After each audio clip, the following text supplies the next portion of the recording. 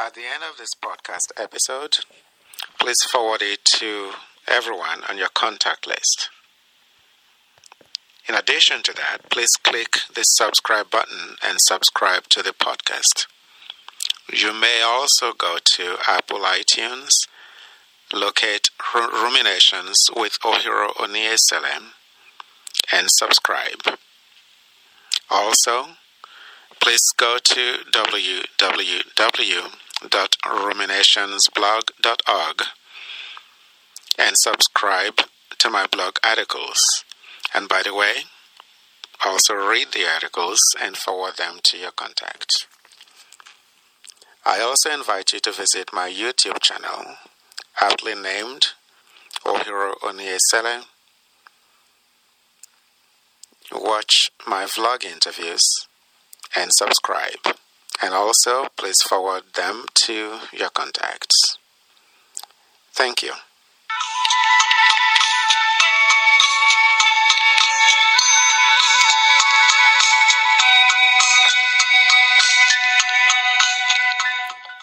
I am Ohiro Oniesele. Ruminations is the podcast where I discuss matters of life. Liars were never meant to lead. Well, maybe they were. But maybe they were supposed to just lead other liars. Quite sincerely, I do not know. But what if the latter was the case, that liars were supposed to just lead bands of liars? If so, where and when did we go wrong? Why do we deserve to be led now by people who have no ability to tell the truth about anything?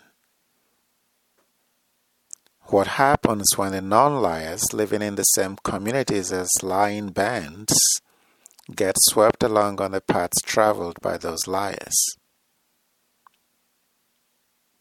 These days, I wonder if that is what has happened to our world.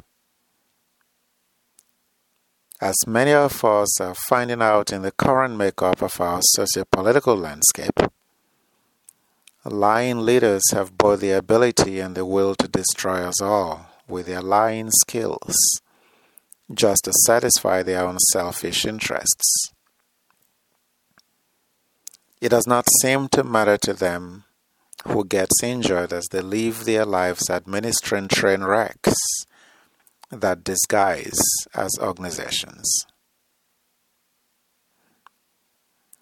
It used to be honorable to be in a position of leadership.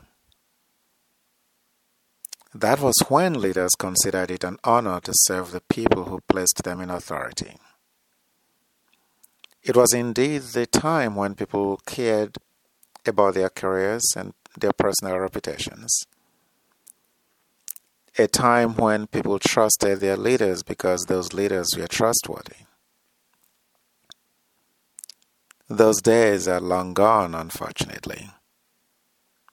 Now, we even wonder sometimes if there was ever a time when a person's word was his or her bond, or if we only just imagined that to be so.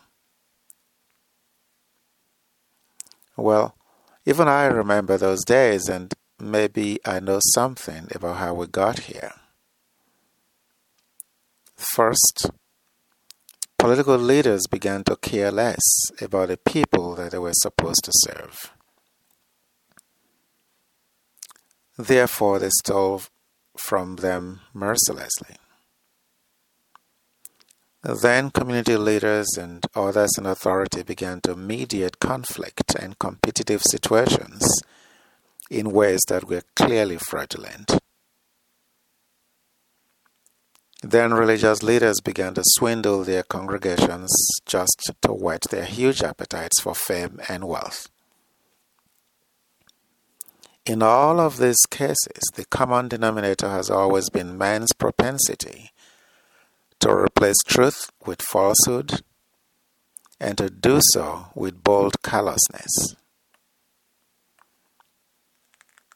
We now live in an era when it is almost dangerous to believe the people that we have entrusted with the leadership of our societal institutions.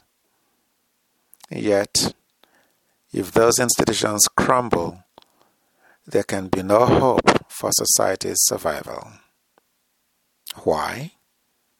Because it is those institutions that have historically served as society's self-correcting conscience, even at times when it was tempting and satisfying for the powerful few to oppress the powerless many in ways so harsh that history's lament remains forever alive, as indelible stains and loud warnings for all of us to hear and heed.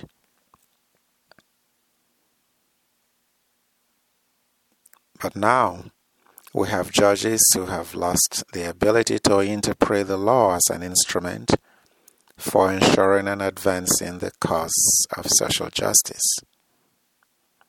Therefore, they lie about the intent and spirit of the law just because they desire to reshape and redirect society on a path that benefits some and strips others of hope, dignity, and a sense of equality. There is now hardly a hiding place for the oppressed, the poor, and racial and ethnic minorities of any country, as institutions that protect minority rights come under attack in much of the world.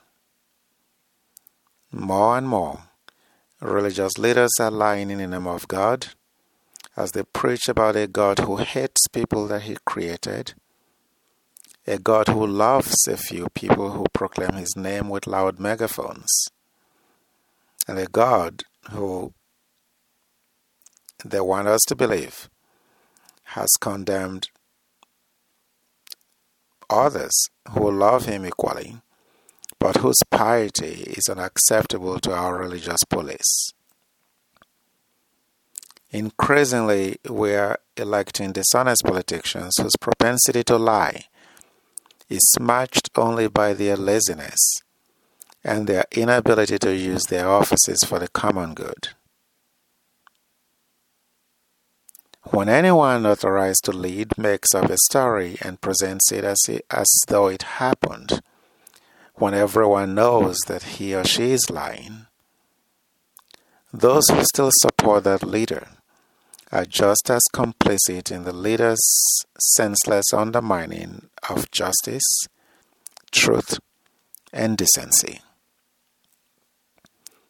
Such a leader is wicked, and so are his or her supporters, because lying leaders are destructive, and they are selfish not only in their desire to protect their own self-interests, but also in their ability to carry weak-minded and unthinking citizens along as they wreak havoc on the lives of others. As we watch politicians, even in so-called advanced nations, look at facts but deny their existence, and even demand that we ignore our Constitution, it is hard to wonder what hope remains for our world. Certainly, if I knew the answer to what I wonder, I would set about making the amends. But I do not know, because I alone do not elect a political candidate. I alone do not a congregation make. And I do not serve as the arbiter of right and wrong, considering my own imperfections. However, there is one undeniable fact that I know. I know that when liars lead, we can all be in trouble. That certainly is the situation that we now have on our hands. We are in trouble because lying leaders are a scourge to whatever society, community, or organization nurtures and supports them. We are in trouble because our world today is now filled with lying leaders. Please forward it to everyone on your contact list.